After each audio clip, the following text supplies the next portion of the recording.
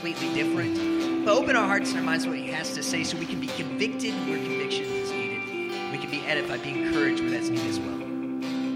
But as always, God, in all things, we give you the glory and the honor and the praise. We pray this in your name. Amen. All right. Thank you all. Setting the table so well.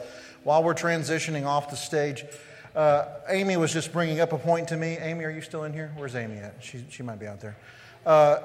Tonight there's a talent show, the Fellowship Hall, and you don't have to go and do something on stage.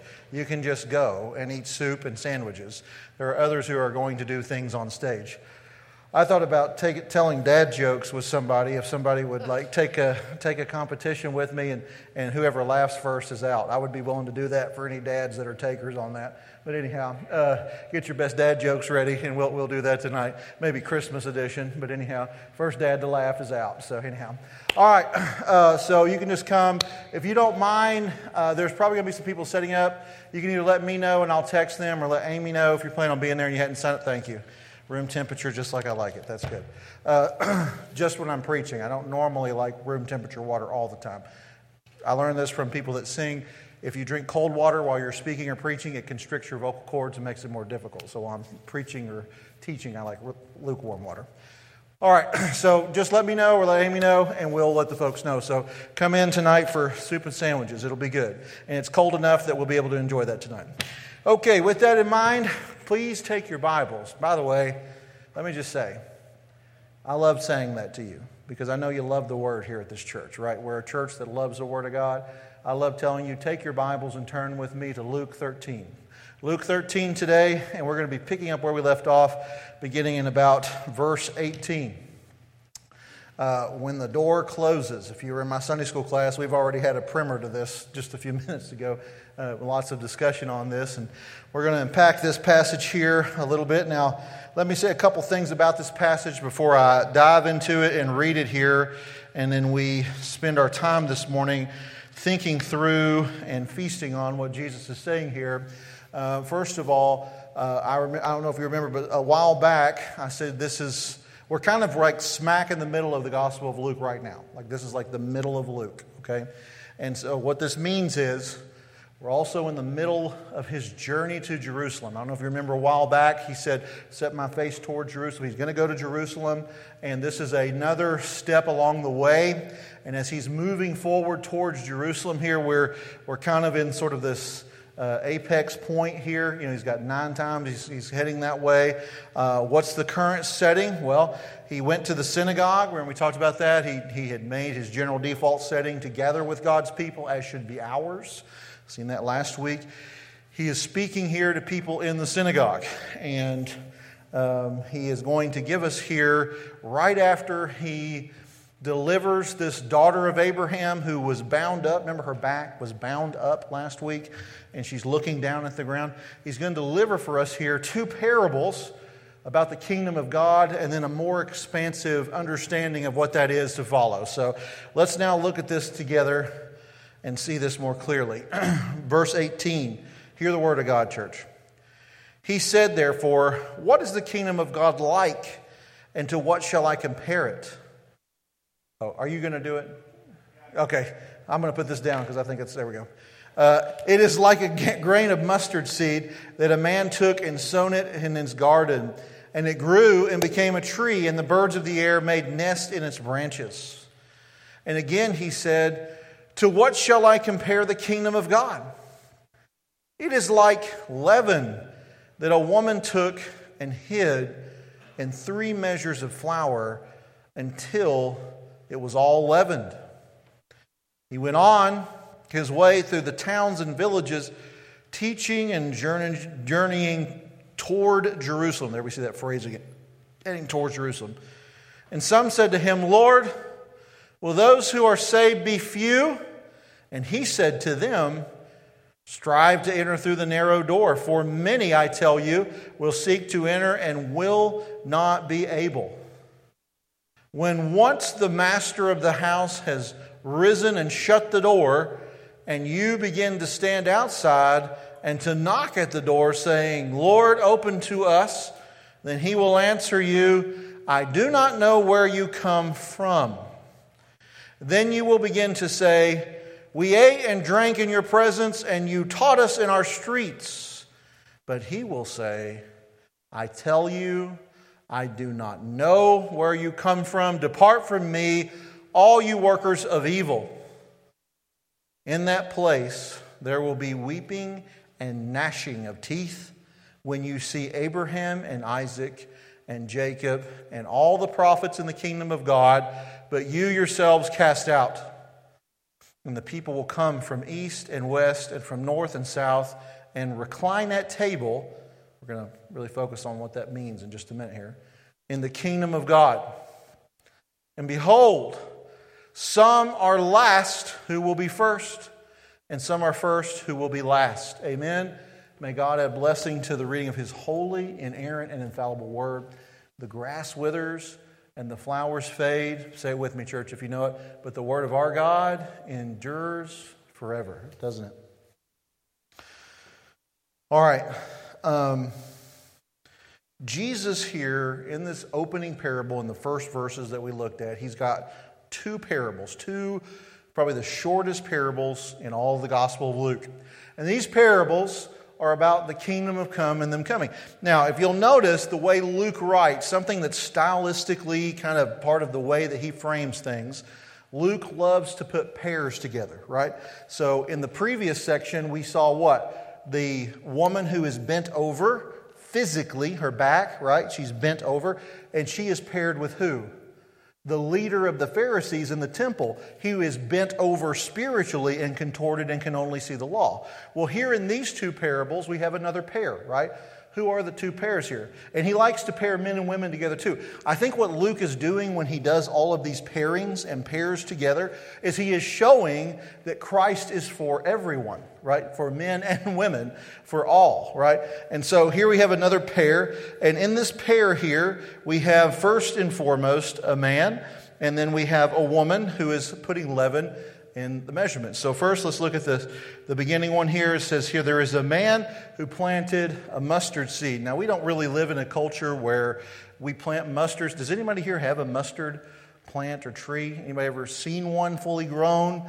They will get quite large. You ever seen how small a mustard seed is? It is tiny, tiny, tiny. I remember one time, I think I've shared this with you before. I was pastoring in Kentucky at the time, and a lady called me and said, Pastor, the Bible's wrong. You got to get over here. And I said, do what? She said, the Bible's wrong. You got to get over here. She said, Jesus told us that the mustard seed was the tiniest of the seeds. And I said, yeah. She said, well, look at this. And she pulled out a tobacco seed. And a tobacco plant seed is just a shade smaller than a mustard seed, right? So I was like, well, I think the point Jesus was making in the known world of the day, the mustard seed was the smallest seed that they knew of. But in this parable, we see this small seed, which is, I don't know if you've ever seen one before, but it's almost, same with tobacco seeds.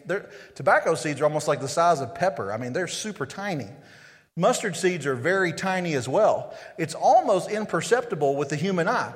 And it is planted in the ground, and it becomes this large, massive plant that is big enough and strong enough and stable enough that birds can come and roost and lay in its limbs. So what is the point there? Well, the point is the kingdom of God is being compared to something that is small, almost imperceptible to the rest of the plants that are around it, and planted in the ground. But once planted in the ground and watered and the growth process started, is going to be unstoppable and will be noticed by all that is around, right?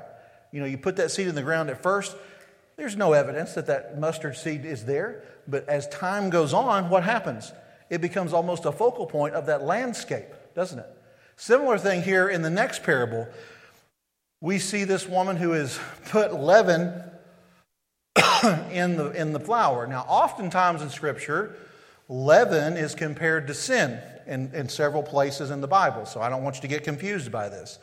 In this passage, the leaven is not sin. The leaven is being compared to the kingdom of God, right? The mustard seed is the kingdom of God. The leaven is the kingdom of God. Now, 3 measures is not a small amount of flour. It is a large amount of flour. So she's putting a little bit of leaven into a large amount of flour. And when she puts a little bit of leaven into a large amount of flour, as time progresses onward, eventually all of that flour will become leavened. It will become consumed, and part of it will be leavened, so it'll be perfect for baking bread. Why did Jesus pick these parables? Well, one, an agricultural society at the time would have got the one about the mustard seed. And then everyone who cooked, remember, bread is kind of a staple of life in almost all the world. I mean, we have some Asian countries that they would substitute, there's what would you call that, a carbohydrate or starch, might be rice, but by and large, everybody eats bread. And so everybody would have understood a little bit of leaven would have leavened the whole thing. Again, it's very similar to the mustard seed. She's just going to insert a little bit, and it'll work its way through all the bread, and you won't be able to use any of that flour. That you can't unleaven the flour once it's leavened. Once it's done, right? And this is the concept of the kingdom of God, starting at a small, merely inconceivable point and amount. I mean, you think about Jesus' ministry, right? We all know that Jesus preached in Rome and the greatest cities of his day, right? Ephesus and all these different places. Isn't that where Jesus preached? No, he didn't preach there, right? If you just agreed to that, you clearly have not read the Bible, right? You've not tracked with his... He was a countryside preacher. He's preaching out on the outskirts, making his way to a major city. I mean, who would have thought, if you were living and growing up in that time period when Jesus is alive, who would have thought a country preacher and prophet on the outskirts of a conquered area, Israel, would be the one who would usher in the kingdom of God for all of humanity? So what are we learning here? Well, we're learning a few things from these parables. First of all, Jesus is declaring to us the kingdom of God, it is urgent, it is imminent, and it is present even now, right? That leaven is working through its way urgently. It's going to start out slow, but and another thing we learned, just like in the mustard seed here, once that thing is rolling and going, the kingdom of God is unstoppable. It's unstoppable. It begins small, almost imperceivable with the human eye. Most people aren't going to believe that. But then it grows through progress, through permeation, through diffusion. That's how the kingdom of God grows. It's not... I think the Jews were looking for, when the Messiah comes, he's going to come and rain down judgment. He's going to come and rain down fire. And he's going to come and judge the Romans and throw them out of town. And it's going to be this big event. And many of us think that's how the kingdom of God works. It's an event, like this big event, right? That's what's going to make you a really good preacher, if you can have these big events and have masses of people come to Jesus Christ. I don't know that really jives with what we're seeing in the text today. That thinking and that understanding. I think really what we need to do is stop and slow down and see God working in the little things in life. Okay? See God working in the little things in life. Don't fail to see God at work all the time, even if it is something small, even if it is something that the world would say that's not a big deal, even if it's something as small as a mustard seed or a little leaven. I think for us as believers, I really believe this. I've been in the ministry now for 20 years. Listen to me for just a minute. Please listen to me right now. I'm going to give you an observation both from this text and my personal life experience. I don't think the kingdom of God works itself out by just constant event, big, all the time. I think the kingdom of God works itself out with a kindness here to your neighbor, with a diffusion of gospel at work, with speaking well to those that you struggle with in your family, and loving them anyway. This is how the gospel and the yeast permeates the entire flour bin. It's not this one quick... we would all love for it to be this one quick, swift thing, and it's all done. But it takes decades and a lifetime to diffuse and permeate the gospel and the kingdom, not just a real quick deal. okay? That may not be super encouraging for some, but it's very encouraging for me. Staying at the task, staying faithful. God's kingdom has come here, and it will grow. You know, we have all kinds of community engagements. I love, we did the parade last night. Some of you were there with us. Some of you stood on the side and saw us there. And by the way, if your kid was there last night and got candy, you need to go ahead and have them, I believe, in tithing. They need to bring their 10% in, particularly of Reese's Pieces and Kit Kats. Make sure those make it here to the church office for me. Got to start them young, right? To see the look of joy, though, on people's faces as we went down proclaiming the gospel, handing candy to kids, slow diffusion. We've been doing that every year. Satan has tried many times to stop us from doing that. And, you know, some of them were very stressful for me personally as a pastor. But praise God that we were able to do that and diffuse that love and that encouragement in our community. All right, another thing we want to see here too is that God's kingdom has come, and Jesus is telling us there's a guarantee that it'll grow. Sometimes we get discouraged. We don't see the growth that we think we should see when we should see it here. Jesus here is telling us, you know, a mustard seed plant doesn't just spring up overnight. It needs time to do that. In a similar fashion here, the kingdom of God needs time. The whole bag is not leavened. The whole 3 measures is not going to be leavened overnight. It takes time for that to happen. And I think sometimes in our Christian life, we think that being faithful to Jesus is going to be this kind of one big event thing. Now, you may not dream of this or not, but there was a pastor of yesterday, theologian. He was talking. His name was Fred Craddock, and he made a really good point, and I liked what he said. He said, as a young man, when I gave my life to Jesus, he said, I thought there would be a point where they would drag me before the execution squad, and they would demand that I deny Christ. And I would not deny Christ, but rather I would instead proclaim Jesus Christ, and the marshal would give the sign, fire. And then he would be martyred and killed gloriously for the gospel, giving God one big check. Flags would be lowered to half-mast. Widows would cry and would weep because it had happened. And then he goes on to say this, and I think this is the heart of this parable here. Okay, so don't miss this morning. Nobody told me that giving my life was not one big check. Instead, it's a series of small checks. 85 cents here. $1.35 there. Giving my life to the small things over and over and over through a lifetime. That's where we live, isn't it? Small checks for the Lord, over and over and over.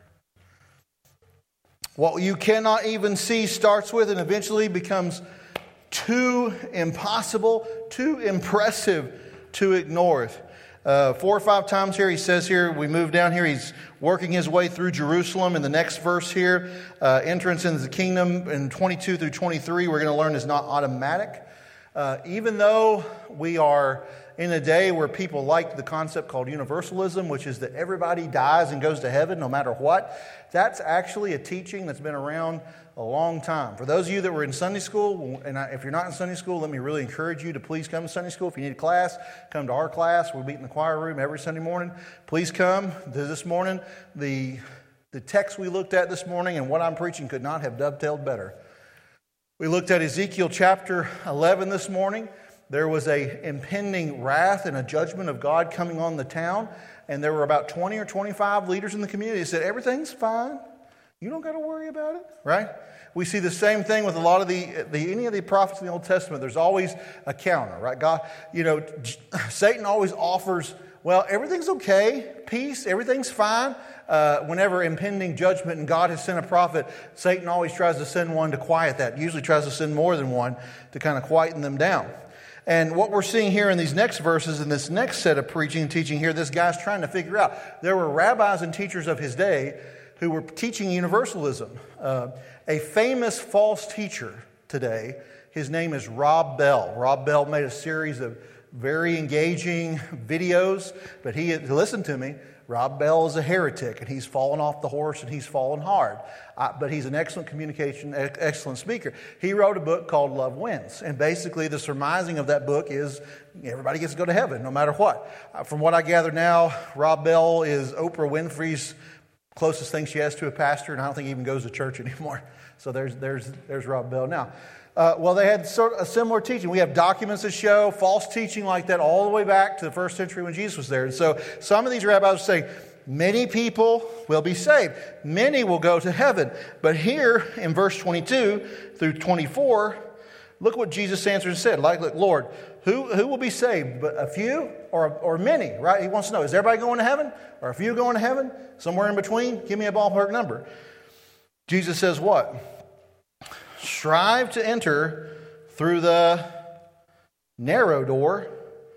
For many, I tell you, will seek to enter, and what's it say, church? Will not be able. So is Jesus here teaching universalism or the opposite? He's teaching the opposite, isn't he? He's saying, no, it's not the many who will be saved, but rather the few. And so one principle we're learning here when Jesus says this is that entrance into the kingdom of God is not automatic. You don't get an automatic pass into heaven just because you were born a human being. Some people teach that and believe that, but you're not going to find that teaching on the lips of Jesus Christ, who is God incarnate. That's not God's teaching. So if it's not God's teaching and it's not Jesus' teaching, whose teaching is it, church? Huh? Whose is it? It's Satan's, isn't it? That's a satanic concept, right? You see it right here in the red, right in front of you. I didn't write this, right? This is from the lips of Jesus Christ. Few are going to be saved. Once the master of the house is risen and shuts the door, and you begin to stand outside and to knock at the door, saying, Lord, open it to us. And he will answer you, saying, I do not know where you are, where you come from. Okay, we talked a lot about this in Sunday school. And I think the analogy that we were talking about was kind of backwards. We were talking about Jesus knocking on our hearts. The door here in this illustration is people wanting into heaven, knocking on the door to get in and to be with the Lord in eternity, right? And so in this particular passage here, one thing I think is happening is we're learning a few principles here about entrance into the kingdom. First and foremost here, we're seeing that Jesus has been making invitations to the folks. If we jump down to 25, I actually read this whole thing as an invitation to the kingdom, but with a caution, right? Look at 25 for just a minute. What's 25 say? Once the master of the house has risen and shut the door, we'll begin to stand outside and knock at it. So what's he saying? Right now, while I'm with you and I'm here, and even today, the door is open. The invitation is there in verse 25. Come in and know the Lord. Come in and repent of your sin now. You don't know what will happen tomorrow. Now, I'm preaching here to a group. You're a little younger than my 9 o'clock group. They sort of live on the edge of what may not be here next week. I remember one time in a business meeting, an older person came up to me and said, Pastor, when are we going to do X, Y, and Z? I was like, well, I'm thinking a few years. He said, I might not be here in a few years. Like, they just seem to get it. Some of them really get that. And you say, well, I've got time to do this or I have time to do that. Maybe not, right? Remember a few weeks ago, we talked about the parable of the fig tree. The fig tree was on what? It was on borrowed time already. And the one said, let me work with it for a year. And if it doesn't work, I'll cut it down and I'll toss it into the flame. There's an urgency here that you accept the invitation of the door being open, that Jesus has opened the door for you this morning, that you may know Him. Don't delay it and don't put it off. Listen, I just did a funeral this week. Somebody who watched our services online regularly. Somebody who, unfortunately, tragically, we're all saddened by it. We're still reeling from it. She passed away at 34 years old, Saturday. Okay? That's tough. You don't know. You don't know when life is over, right? To me, I think that's when it happens. That's when the door shuts. When there's no longer a chance for repentance.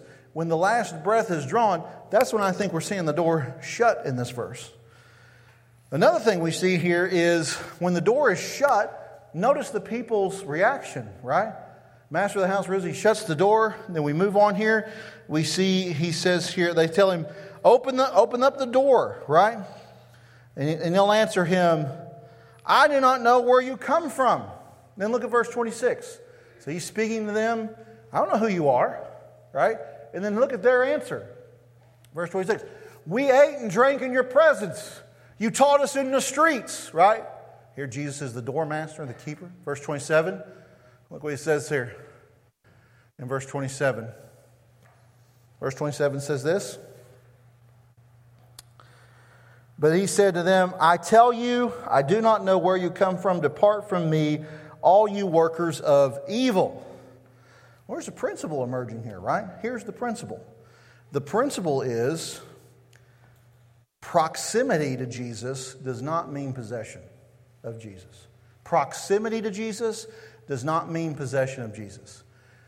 Many of us are coming in here week after week, Sunday after Sunday, and we have a proximity to the gospel, and we have a proximity to Jesus, and we have a proximity to understanding a little bit of what the New Testament is about, but we don't have possession of who He is. We have an external adornment of Him and an external understanding of Him, but we don't have Him. And Jesus says to them what? If that's who you are, the invitation eventually ends. The proximity is not the possession. You are going to be assessed by Him to be a worker of good? No. Jesus will say what? You're a worker of evil, right? Think about this. Jesus in Matthew makes a similar claim on the judgment day. Many will come and they'll think they're saved and they'll think they're in good shape. And He'll say, depart from me. I never knew you, you workers of iniquity. Right? That's the way it says in the King James. So there's this concept here. There's a lot of people who think they're okay by proximity, but not by personal possession. Many of us are coming in on Sunday mornings and we are ritualistically and externally tagged to Jesus in proximity, but our hearts are not warmed by the joy of the grace of knowing Christ Jesus. We're not motivated to do what is right and keep His commands out of a position of pleasure and rejoicing. We are motivated out of a position of obligation. Proximity does not save. Only possession of Christ will save you. There's also in verse 28, exclusion, right? In that place there will be weeping and gnashing of teeth when you see Abraham and Isaac and Jacob and all the prophets in the kingdom of God, but you yourselves are cast out. You know what verse 28 is? This is a horrific snapshot of hell. This is what hell is like. Hell is a place of weeping and gnashing of teeth as opposed to the joy of knowing Christ and being with Abraham, right? Remember what he just said in the previous section from last week? She's a daughter of who? Abraham, which means her destination, the Lord knows in His heart, she's going to end up where? She'll end up beside Abraham in heaven. How many of you have ever been to Alcatraz? You ever been to Alcatraz? Raise your hand. Alcatraz? I am fascinated by Alcatraz. I don't really have a good reason to be fascinated by Alcatraz. The whole city of San Francisco is interesting to me. Alcatraz is interesting to me.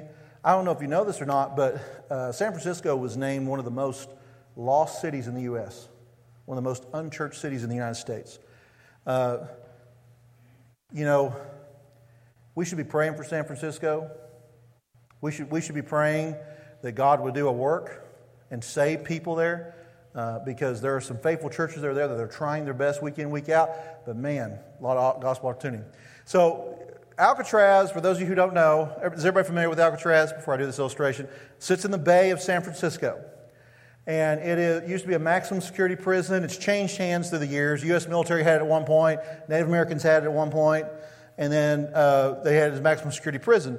And they said the most torturous thing about being at Alcatraz when you were a prisoner, they had Al Capone, a lot of high-profile people at that prison, was that at nighttime, when the wind changed directions and blew just right, that you could hear San Francisco from your jail cell, and the men there could hear the women laughing, and they could smell the food that was being cooked in San Francisco, but they couldn't be part of any of it.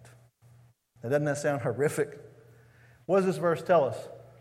When you see Abraham, one thing that would make hell even worse would be to not only be in torment of gnashing of teeth, but to be able to look to heaven and see what the mercies and grace and what heaven is like and what the people in heaven are experiencing because of the sacrifice of Christ. It would make it, in my opinion, 10 times worse. It would almost be easier for those inmates at Alcatraz if they had to endure that punishment somewhere far away from the smells of delicious food cooked, from the laughs and the voice of women that they can't be around, and from the sounds of the city and the hustle and bustle and the freedom that is there.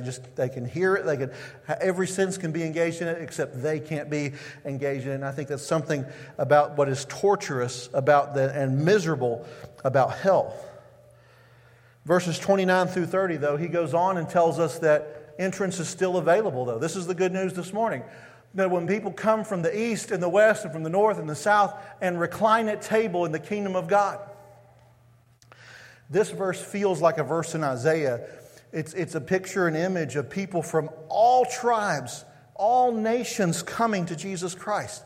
Some of us, and particularly in the culture we live in, are tempted to look at a passage like this and think, how narrow-minded of Jesus, how narrow of him to preach and teach something like this. But don't you see here in 29, he tells us he's building a people for himself from every tribe, every nation, every language, every type of people will be in heaven with the Lord. Isn't that beautiful? Don't you think that's beautiful this morning, that God is doing that?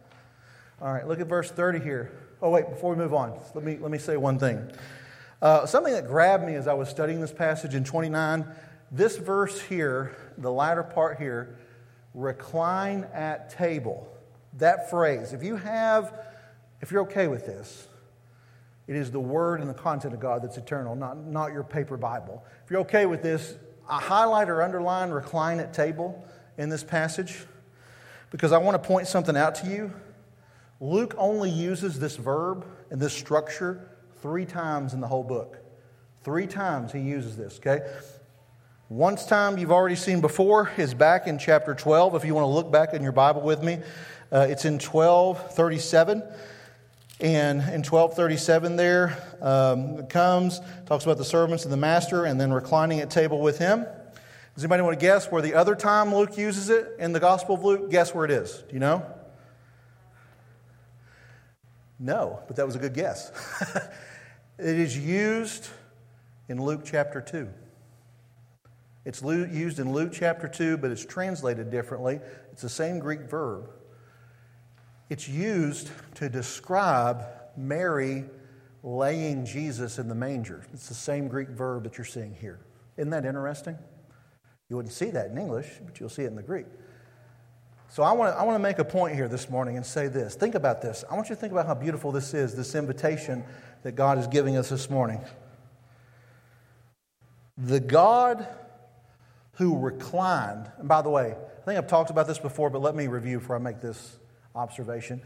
They would eat in sort of a U-shaped table, and the men, they would all kind of sort of turn their legs out, and they would be at the table kind of resting with their elbow. Next person would be almost to their chest, right? And they didn't have chairs. They'd be seated on the ground, and then somebody would kind of come in the middle and serve if they had a server. So that's kind of how they would recline at the table there. Just a point of rest so that you can be eating and refueling, okay? So here's the observation then. The God who is reclined at table, who is reclined at stable in this particular instance in Luke chapter 2, in a feeding trough designed for animals, right? This is the beauty. Christmas is where glory, right? Jesus, God in human form, the one who created this world, who held this world in his hand, who moved the Appalachian Mountains into place, is being reclined in a manger that was designed for animals to feed out of, will one day make humanity recline with him in his kingdom.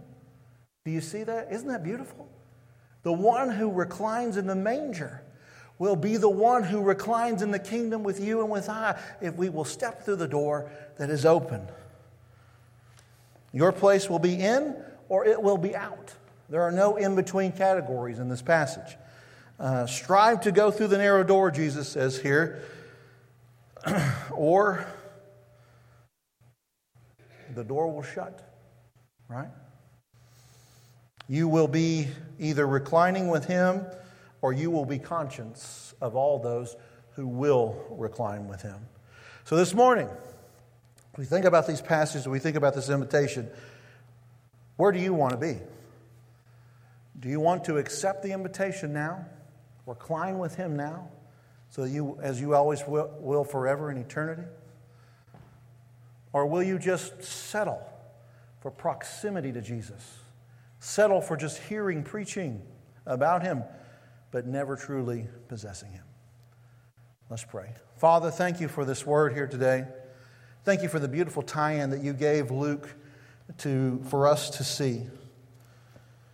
Lord, we know the great preacher Charles Spurgeon once said that to be almost saved and almost convinced of salvation is like a man who is almost pardoned but is hanged the next day, or like a man who is almost rescued from the fire in his home but is burned up in his house. A man almost saved is damned, Lord. If there's anyone who is here today that does not know you, Lord, that is far from you today, may they see the open door now, and may they take that open door. Lord, you go on to tell us time and placement is not of great significance. Those who have come before us may be last, and those who are quick to do this at the end may be first. Lord, heaven and hell lay in the balance here. Lord, help us now to just accept the open door while it remains open. In Jesus' name we pray, amen.